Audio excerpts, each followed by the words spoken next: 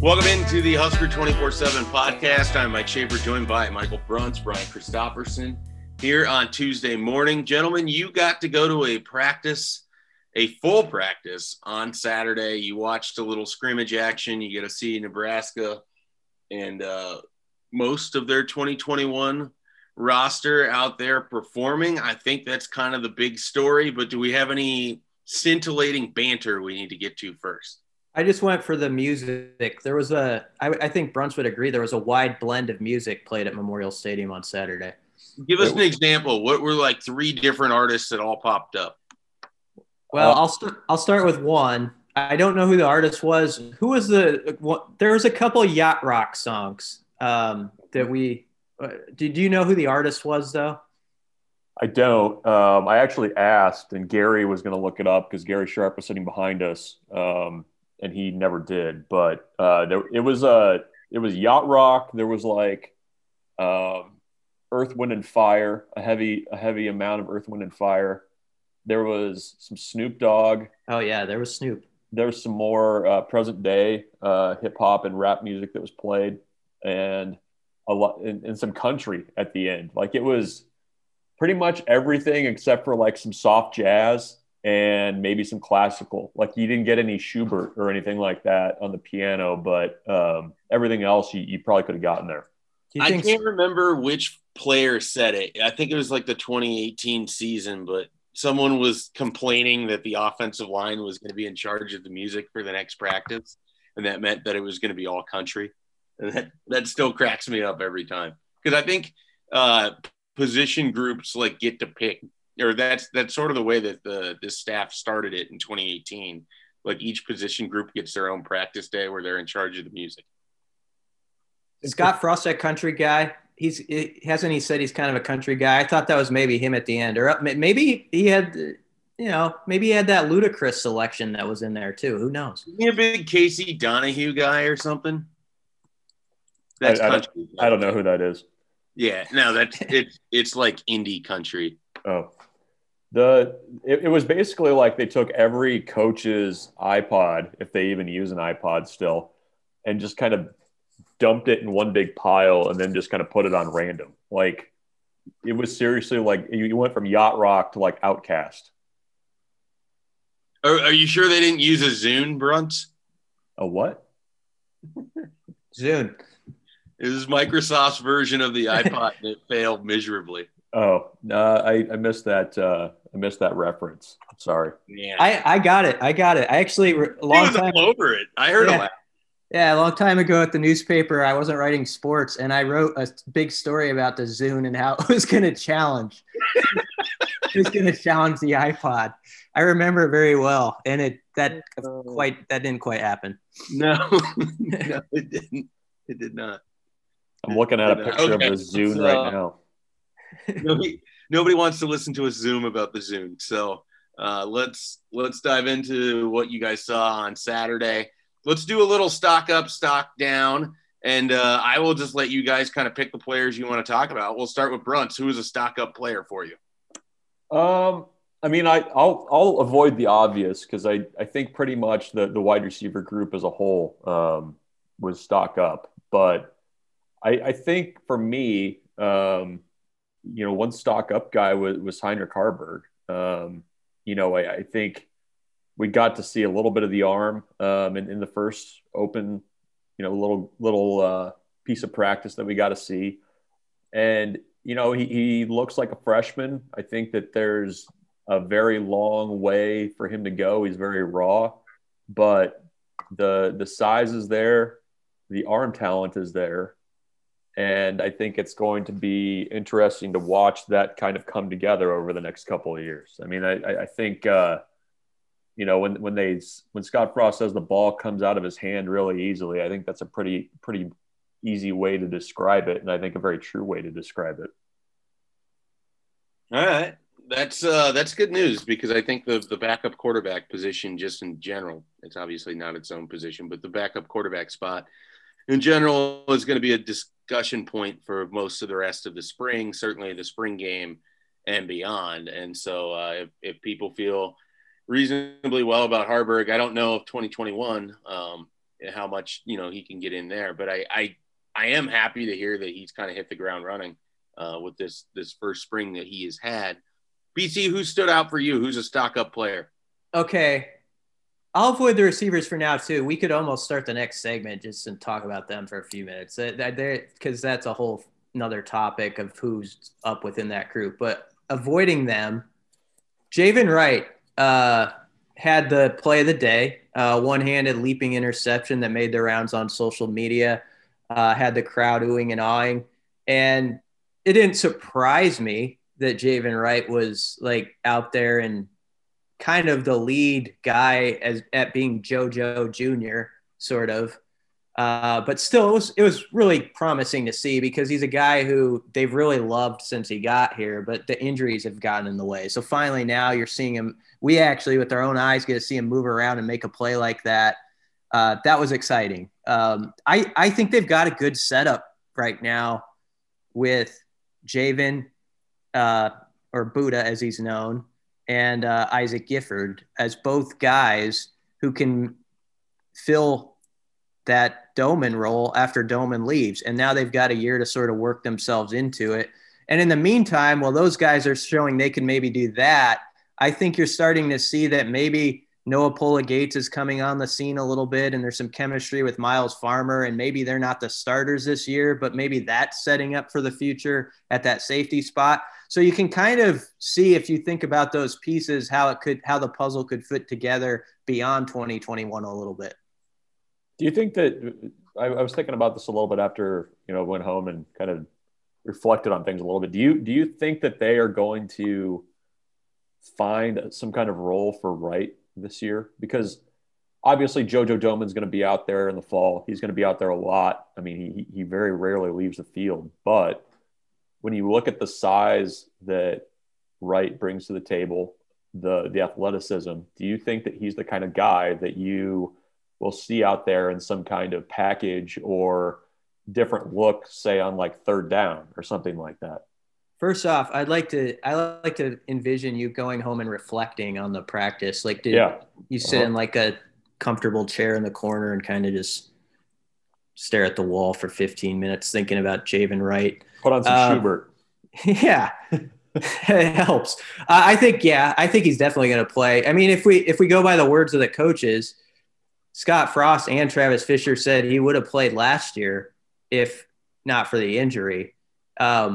I think all across the board on defense, there's an interesting storyline of how do you keep filling the plate enough of some of those guys who are maybe your main guys in 2022 but aren't there this year. But how do you give them enough action this season that, that they're all here and that they're happy and content and you're moving forward with them getting some playing time? I think that's going to be one of the balancing acts that they're going to have to do. It was really good when all those super seniors returned on defense, but it did add a layer of how you work the depth chart and how you work game reps, because I do think you have to acknowledge that a little bit.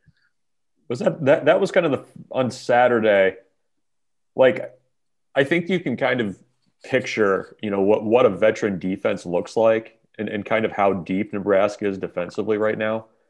But actually seeing guys out there running around, seeing the way that Nebraska was moving guys in and out, I mean, it really is remarkable the depth that they have at certain spots. I mean, the inside linebacker group, I mean, you could probably play like certainly 3 deep once you have Will Honus back. The outside linebacker, you have options. Same with the secondary. I mean, you've got Nadab Joseph and Braxton Clark. I mean, one of those guys is essentially going to be a third teamer this year. And you can kind of get it when the coaches are talking about it, but when you actually see it in action, I mean, it is pretty striking how many potential guys they have that could probably help them this year, but maybe won't be able to because there's just not enough spots and snaps. I want to ask about Isaac Gifford, because are we seeing the sort of trend that we saw with Luke, his older brother, where he moved from safety, where he was recruited, to he got big enough and they liked the athleticism at linebacker? That was with a different staff. And then, of course, in 2018, his senior year with Nebraska, he became a very good outside linebacker. Do you think we're going to see that with with Isaac Gifford as well, Brian? Yeah, I sort of do. And Mike Dawson had an interesting comment the other day. JoJo Domann is a pretty special guy in that he can do everything so well, or at least has those traits that he could actually play all 90 snaps in a game if there are 90 snaps. And that's not always the way it has to be, though. Like, I think Dawson was saying maybe it takes two different guys with slightly different skill sets. Maybe Javen does something a little bit better than Isaac or vice versa. And you kind of work them in depending on what the situation is in the game. So I definitely think there's a future for him there. I think Isaac Gifford is one guy who I would say the general public might be sleeping on. He doesn't come up quite as much as other guys, but he actually, if you're paying attention last season, he got thrown into the mix a little bit more than some others on defense. And Travis Fisher really likes him. Mike Dawson really likes him. I think he's got the football IQ that his brother did. He's actually on a little bit quicker path than Luke was. And we all know Luke was a really good player by the end of his career. Luke had the injuries early on. So hopefully Isaac can avoid those. But yeah, he's setting up to follow the same path that Luke did, I think. It's interesting. They're different body types. Like, yeah, they are. Isaac's listed at 6'1", 205 right now. And I think Luke, by the time he was done at Nebraska, was almost 240, 250 pounds. So I agree with Brian, though. I mean, you saw Isaac in there in some pretty key moments last year. He played, was it Northwestern? I think he saw a few snaps in there that, might have kind of flown under the radar a little bit. But it just seems like on defense right now, there's just those kinds of guys that are, mix and match type players that at least I think gives Nebraska options to play a little bit more situationally than they could have before. All right, so let's do one more stock up from each of you before we dive into the wide receiver play just in general. Go ahead, Bruns. Yeah, I mean, we didn't really get a chance to we didn't get a huge chance to see, any live work. They didn't go full scrimmage 11 on 11 at any point. But, I think a guy that has entered into the conversation more than I think I would have expected at this point in his career is Matt Sichterman. The very, deep group that Nebraska has an offensive line that's competing for playing time at the guard spots. I don't know that Sichterman was necessarily at the front of people's minds, coming into the spring. And, they go out there on Saturday and he's your first guy getting reps at right guard. So that was notable. I think kind of where they were moving guys in and out, I think was notable as well. I mean, you had Brant Banks taking reps at guard. Ezra Miller was out at tackle.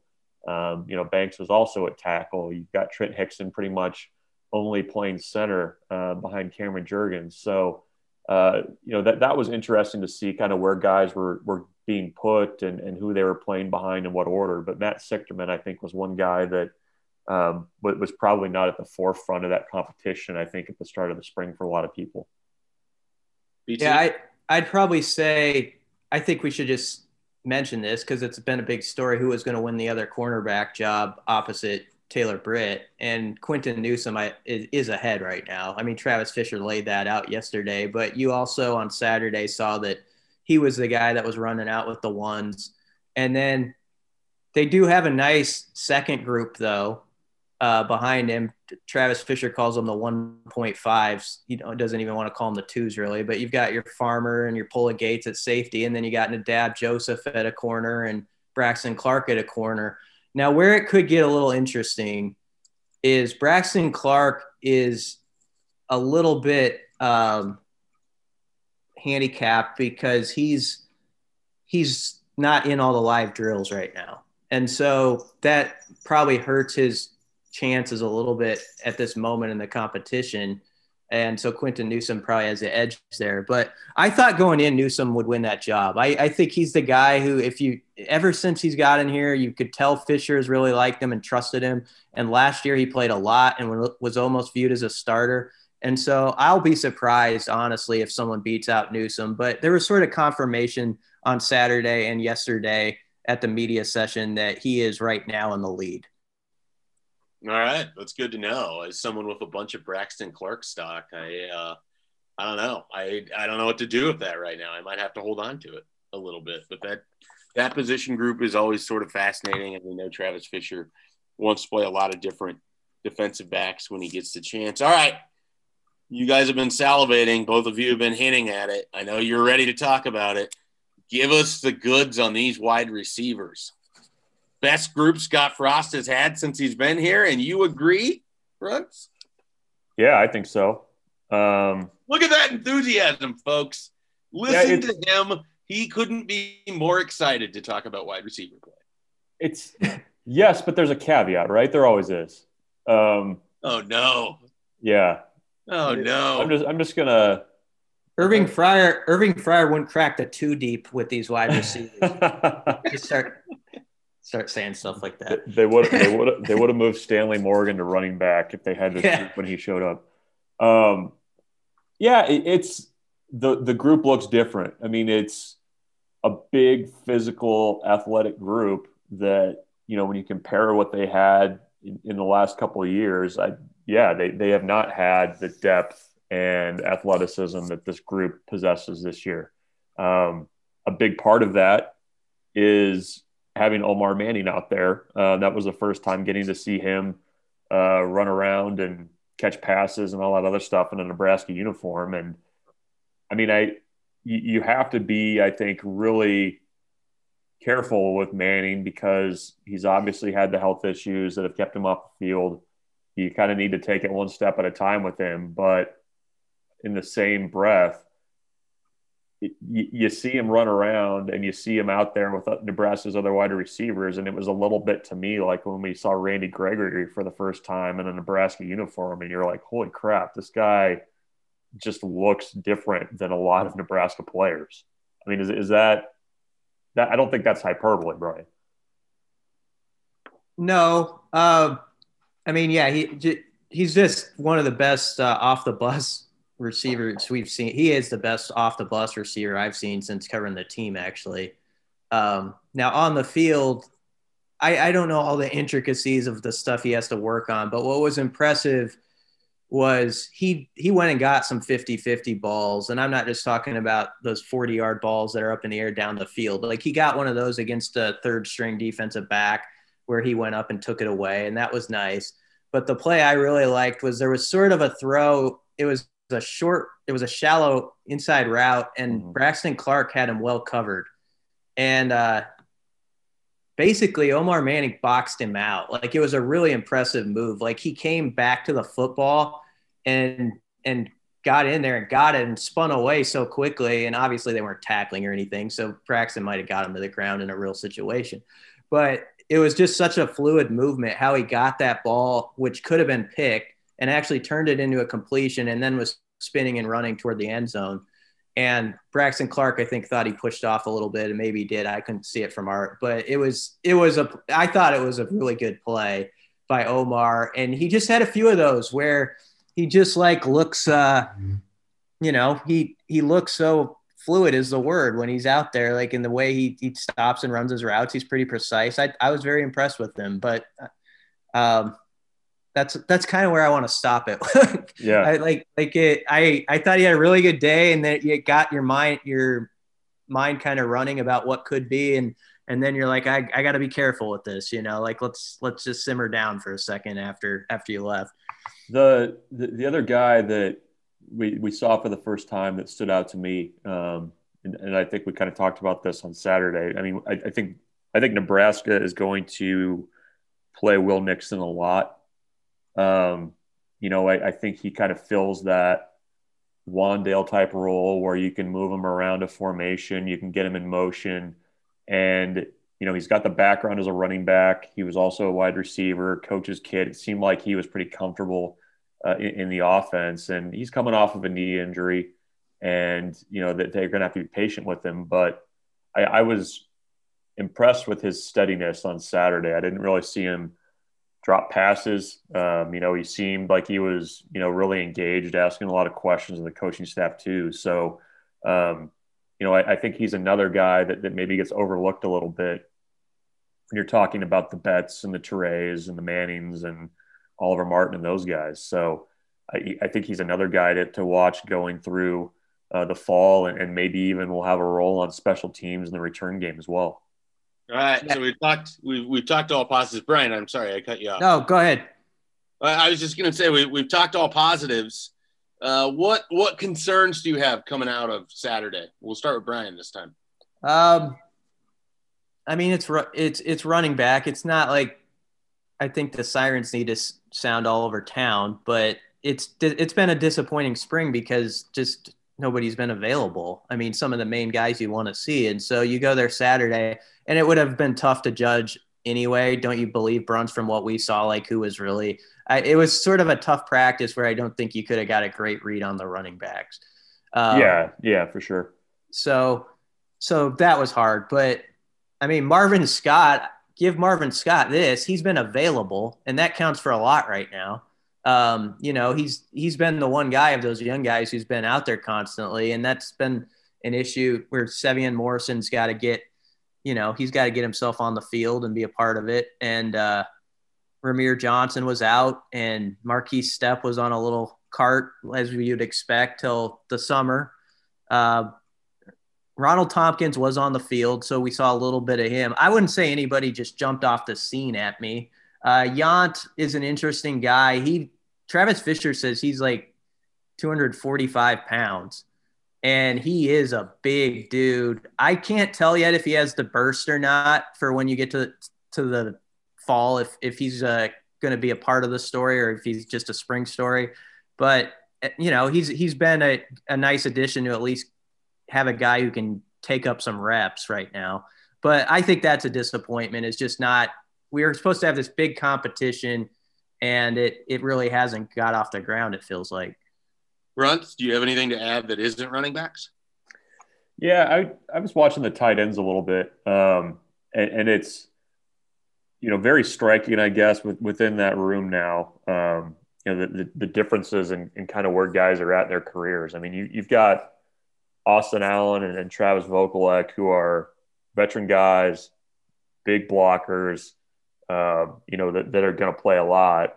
And then on the other hand, you've got, Thomas Fidone and James Carney over there, kind of going through their first spring and trying to figure things out a little bit. I think from watching Fidone a couple times, he really wants to learn. Like, you can tell that. And, Sean Beckton's taken extra care to go through things with those two guys and kind of what, they need to be doing, even from them, where they needed to be standing during drills. I mean, I noticed that, he was kind of correcting, a foot here, a foot there, that kind of thing, when they were just kind of holding a pad in a blocking drill. So that stood out to me. And I think, you have to kind of be a little bit realistic about the challenges of, a freshman, even a highly rated one, being able to come in and make a huge impact. I mean, I think Fidone's going to have a place on the field this fall.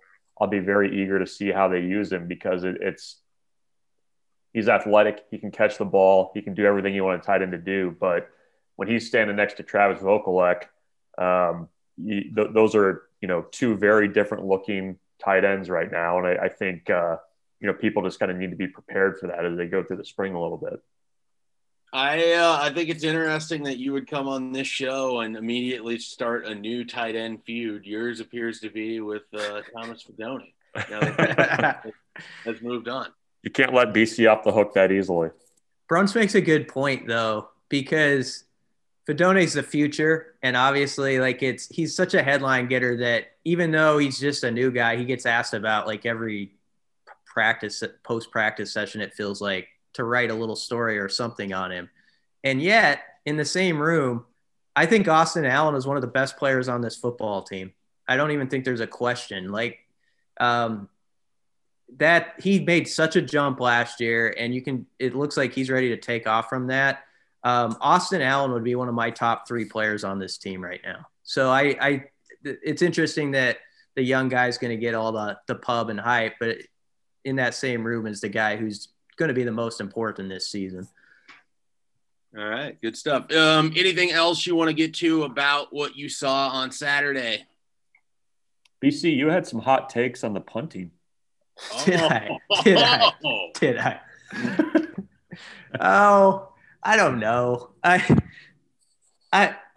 We only saw him each kick like 4 or 5 of them, didn't we? I mean, it was hard to judge. It wasn't like we didn't see anybody booming any 60-yarders. Let's put it that way. There was a couple that were shanked. But I think Mike Dawson did say something on a real note about that. That's Cerny or Daniel Kearney or Cerny. Cherney. He made it sound like he's still coming back a little bit from that injury. So I think we have to keep that in mind too. This is a serious question about my joke about your punting hot takes. From what you saw on Saturday, did you get the sense that Nebraska is really prioritizing special teams? Yeah, because they started with it and then they would filter it in at like every quarter of the practice. Like they do it at the start, then a third of the way through, you'd see it again, and then they'd stop it for another thing. So I think the starting with special teams thing is a big deal too. And players have mentioned it throughout the spring because it sets the tone like this is something so important that we're jumping right to it every day. And that's going to be the way it is. And so I think that was a smart play to kind of mentally work on guys that way to stress how big this thing is.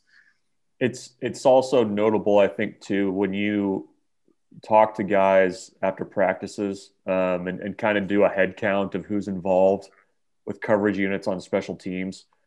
It's a lot of guys. And we'll see if that translates to improvement there in the fall, but it really does seem like, especially with the veteran guys, that there's much more of a sense of urgency to get more involved. And it seems to be a little bit more emphasized, I think, from the top down than maybe what it has been in the past couple of years, which is an important thing, I think. Yep. All right. Well, let's take a break. We'll come back. We're going to switch sports entirely. We're going to dive into a little basketball. Nebraska picked up a transfer. I know nothing about this guy, so you guys are going to have to tell me everything about him. Nebraska baseball continues to rip off wins, and we will see what else we come up with. Maybe we'll talk a little social media taunting. We can finish up with that, see if anybody has strong thoughts there. All right, you're listening to the Husker 24/7 podcast. We'll be right back. Introducing the Two-Way V4, where groundbreaking fuel cell technology meets fresh foam cushioning for the ultimate performance. With Fuel Cell, each step feels explosive, delivering unparalleled energy return. Paired with fresh foam, experience maximum comfort throughout the game. Its lightweight textile upper offers support and breathability without sacrificing agility. Whether you're hitting the clutch shot or locking down the opposition, the Two-Way V4 gives you the tools to play at a high level. Learn more and purchase the Two-Way for yourself at newbalance.com. This episode is brought to you by Progressive Insurance. Whether you love true crime or comedy, celebrity interviews or news, you call the shots on what's in your podcast queue. And guess what? Now you can call them on your auto insurance too with the Name Your Price tool from Progressive. It works just the way it sounds. You tell Progressive how much you want to pay for car insurance, and they'll show you coverage options that fit your budget. Get your quote today at Progressive.com to join the over 28 million drivers who trust Progressive. Progressive Casualty Insurance Company and Affiliates. Price and coverage match limited by state law.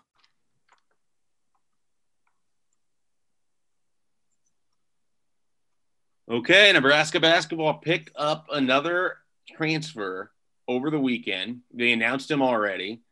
Michael Bruntz, what can you tell us about Nebraska basketball's newest off-season addition?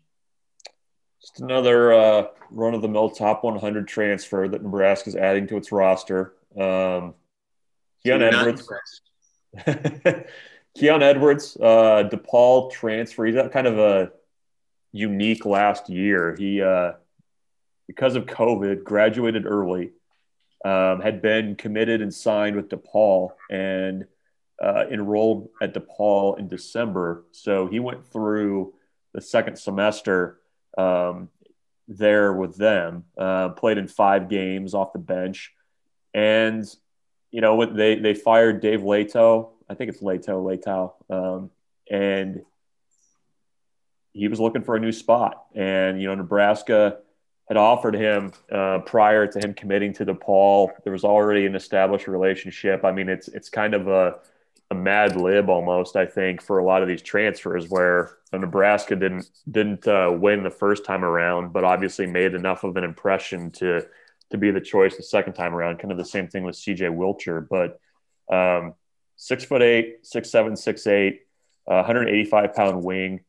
He's can play the 2 or the 3 comfortably. I could see where maybe you could use him at the 4 in the right spot, depending on how he can guard and maybe how much weight he can put on. But, really well thought of rankings wise before he reclassified to 2020. He was a top 50 recruit before that. So he'll have 4 years of eligibility. He's essentially coming in as a freshman with that 1 semester of experience. So just another guy that Nebraska adds to, a pretty impressive recruiting class. I mean, I don't know if people really understand. I mean, Nebraska right now, according to 24/7 Sports, is the number 14 recruiting class in the country, and that doesn't even factor in the transfers of Edwards and Wilcher. So they're recruiting at a really high level right now. They're bringing in a lot of talent, and I guess we'll kind of see how that all meshes with what they bring back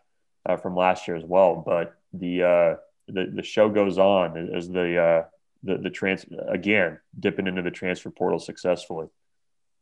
That's interesting about you talking about those guys having Nebraska high on their list coming out of high school, and they're basically the bridesmaid, and then a year later or two, you're the school again. I wonder. This is maybe I don't want to sideswipe the conversation, but it does make me wonder with the portal as active as it is now and all these in football and basketball, if that's going to become more of a thing where you finish second or third, but you're right there then suddenly in a year or two. We might see that a lot more than we ever did.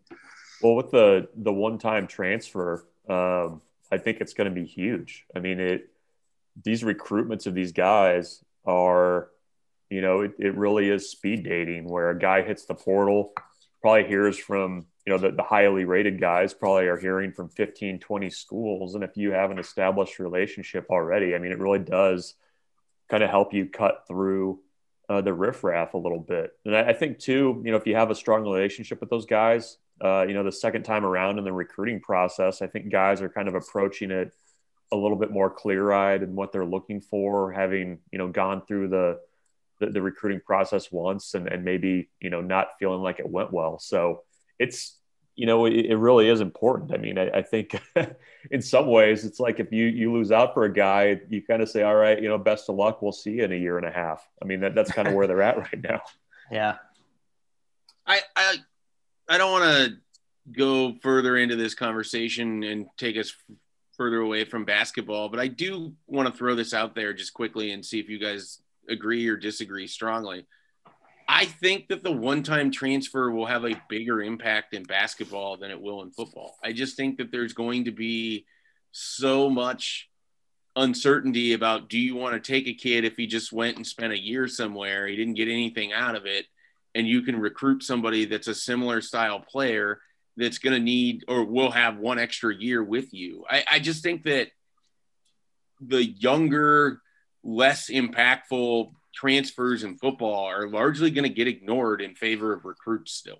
Like there's going to be teams that load up on those guys that want to jump from the MAC to the Big 12 or whatever. But for the most part, I just think that, we're going to hear a lot about the 15% that matter, and there's going to be 85 that just languish and do nothing in the transfer portal. Yeah, no, I think that's true. I mean, and part of that too, it's roster size. It's, in college basketball, I mean, that's been the way of life for, Hoiberg was doing this back at Iowa State, and he was kind of an outlier in the way that they were building things. And he mentioned this last week, the game has completely changed, where before they were recruiting against a few people, a few schools, and now it's everybody. So I mean, I agree with you. I mean, I think it's going to be a lot more impactful in basketball. And, you know, I think there's more – it makes more sense in basketball too, because I think a lot of times what happens is you get guys that, you know, end up at mid-major programs or whatever just because they need another year or two to develop. They start playing good basketball because they get minutes. And, you know, they can hang at a bigger school. I mean, a guy like – I don't know, like a Kobe Webster, I think is a pretty good example of a guy that, you know, really went to a lower level school and showed he could play. And that translates to the Big Ten as he gets farther in his career. So, I mean, Nebraska's not going to change the way they operate, but I agree. I mean, I think, you know, the numbers and just the way that people are used to doing business, I think it's going to be a lot more impactful in basketball than it is in football. Yeah. All right. Anything else we want to add on basketball, or should we jump over to Nebraska's #1 baseball team that can't make the top 25 because Northern baseball schools don't get any respect, or something along those lines? I got one other thing on basketball. Okay. So we're kind of waiting on, I guess, two decisions too that affect Nebraska's roster for next year. We talked to Fred Hoiberg last week, and Thor's back in Iceland, deliberating, probably listening to some Schubert in a quiet room about what he's going to do. And I would be surprised if he's back. Nebraska's talking to him. They wouldn't mind it if he came back. And Shamil Stevenson's kind of in the same boat where those conversations are ongoing with Nebraska about what his future holds. His situation is a little bit more unique. He has transferred, so he's not eligible for the one-time transfer. He turns 23 this month, so he's a little bit farther along in age. That also kind of plays a role, I think, in kind of what guys ultimately decide. But you know, right now Nebraska has one open scholarship for this recruiting class because Kobe Webster and Trevor Lakes don't count to that number. I mean, they could potentially have 15 scholarship guys on the roster. So that's going to be something to watch over the next few weeks. I would be surprised if either of those guys come back, but you know, I do think Nebraska's kind of getting a little bit full here in terms of what their roster construction is going to look like for next season. Would that lead you to believe that they'll try to take another guy that might just simply redshirt to use the spot, or do they just kick those over to 2022? I think they keep looking in the portal. I mean, at this point, I don't know that you're probably going to find a high school guy that's really going to, you know, make an impact for you. And it's, I guess, kind of going back to the 1 year conversation, or one transfer. I mean, it's tough to ask a guy to just kind of come in and redshirt, you know? Yeah. So I wouldn't be surprised if they look around, see what's out there, but I think they're comfortable kicking it down the road too, to the next recruiting class if they have to. I think on the next podcast, we should just go through and try to remember who the hell all these guys are on the basketball team, because we expected less movement this year, and there has been less, but it still feels like there's like 7 new people that we need to learn. Well, there's 6 new guys coming in, and this isn't even a full rebuild compared to the past 2 years, which is crazy. Right. It'll be 7 when they ultimately take one more and all look correct. You think they're going to take one more? Well, you said that they have a spot and they're looking in the portal. Yeah. It's a lot of guys. Like, they're going to have like a roster of like 20 guys. You like let a baseball me team. You made me look foolish. We'll see. Man, he's back in. You have me even more confused now. I don't think that there's, I mean, when you're talking about adding a guy who's essentially the 13th guy probably in your rotation, it just, I don't think you take a guy just to take a guy. Yeah, that's fair. All right, Nebraska baseball, not in the top 25, still not a big deal. But what is a big deal, they continue to stack up wins. They swept a Penn State team that they should sweep. They have who? Michigan State this weekend? They do. And they're rolling along. Did you learn anything new, Brunts, over the weekend in this series that has nothing to do with the fact that you were basically watching Betamax production? I would have taken Betamax. I was really impressed with the Sony camcorder work by the Penn State broadcast folks. But I don't know that I learned a ton. I mean, I think you saw this weekend that Nebraska, you kind of saw the full range of what Nebraska could do in this series where, they win kind of a hard-fought game on Friday night. Saturday, they come out and just bludgeon Penn State in the first inning and keep pouring it on.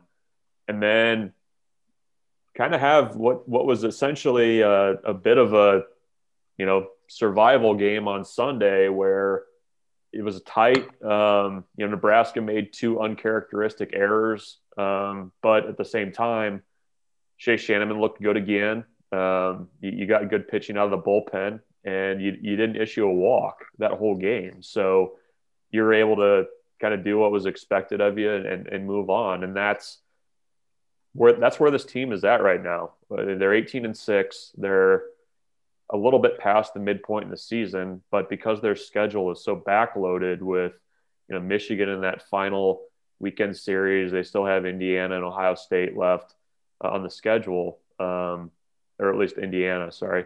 You have kind of those prove it series later in the year. So you just got to keep stacking up wins, playing solid baseball. And I think this team, I think they're going to have the ability, I think, to be pretty dangerous, as a potential NCAA tournament team because they can pitch just well enough. They play good defense, and you've got 6 regular guys hitting over 300 in the last 10 games, so they can hit too. And they're just playing really good baseball right now, and frankly have been all year. So that's a good sign.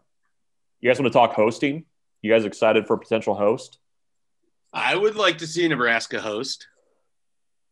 So Nebraska, let's see, last week confirmed that they had submitted a bid to potentially be an NCAA tournament host. They typically have done that every year, that there's a chance that they're going to make the NCAA tournament. It's a little bit of we'll get there just in case we're, in the top 20 of the RPI, we'll submit a bid. But this year, because of COVID, they're not tying those host sites as much to RPI.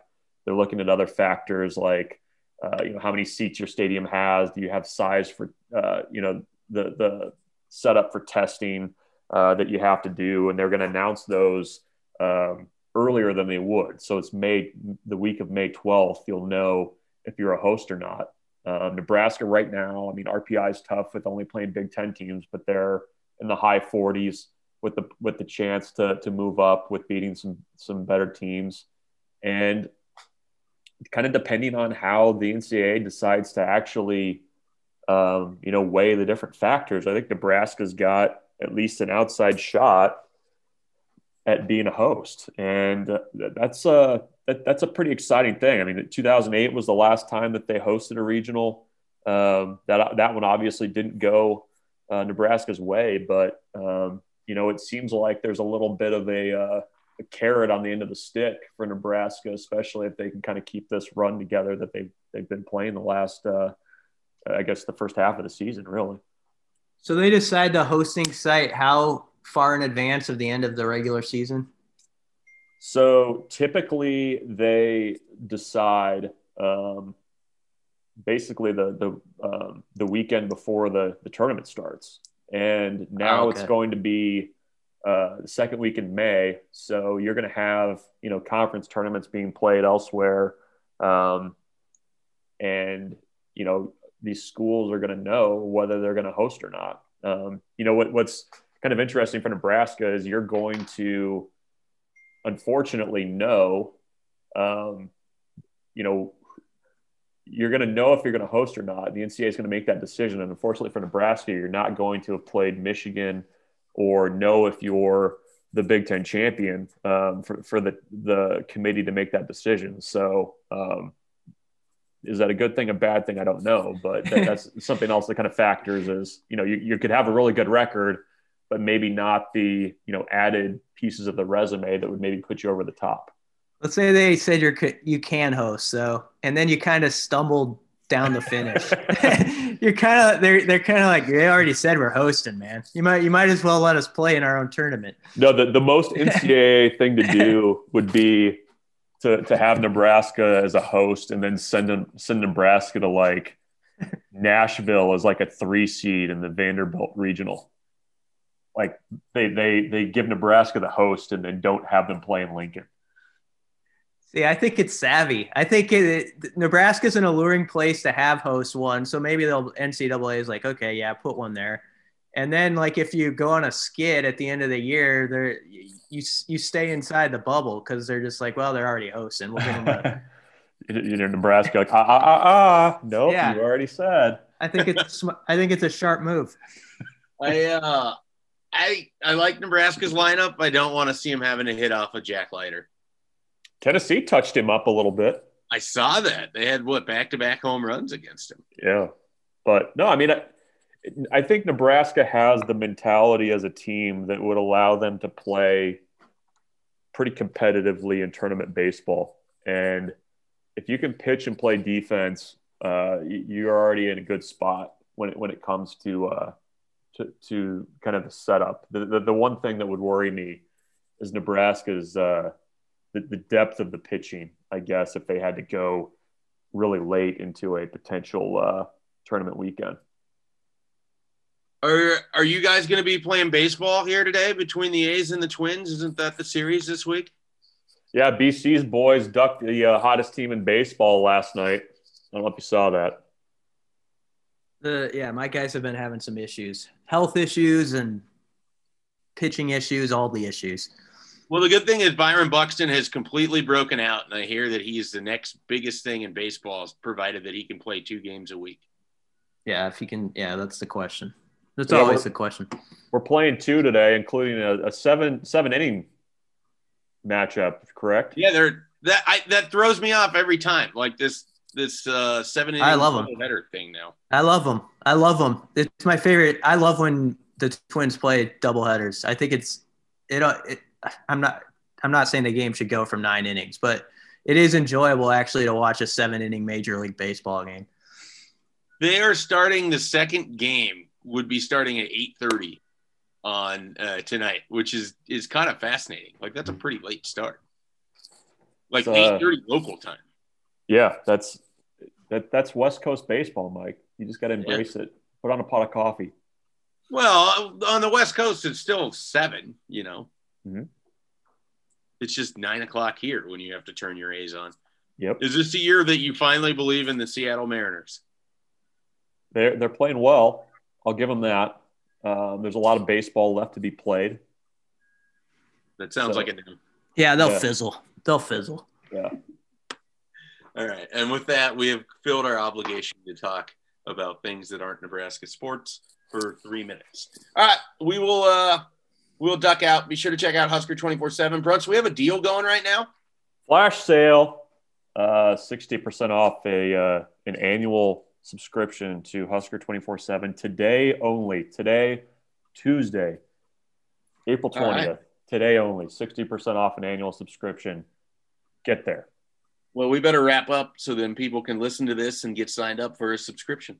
So be sure to check out Husker 24/7. Jump on that deal, and we'll catch you later this week with another podcast. Okay, picture this. It's Friday afternoon when a thought hits you. I can waste another weekend doing the same old whatever, or I can conquer it. I can hop into my all-new Hyundai Santa Fe and hit the road. Any road. The steeper, the better. Because my all-new Santa Fe is available with H-Track all-wheel drive, so I can hit the trail without a worry in the world.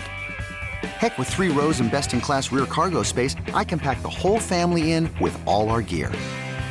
We've got available dual wireless charging for our phones, so we'll never lose touch with civilization, and we won't lose touch with the primordial power of Mother Earth. So which is it? Waste the weekend or do something a little more epic? And conquer it in the all-new Hyundai Santa Fe. Visit HyundaiUSA.com or call 562-314-4603 for more details. Hyundai, there's joy in every journey.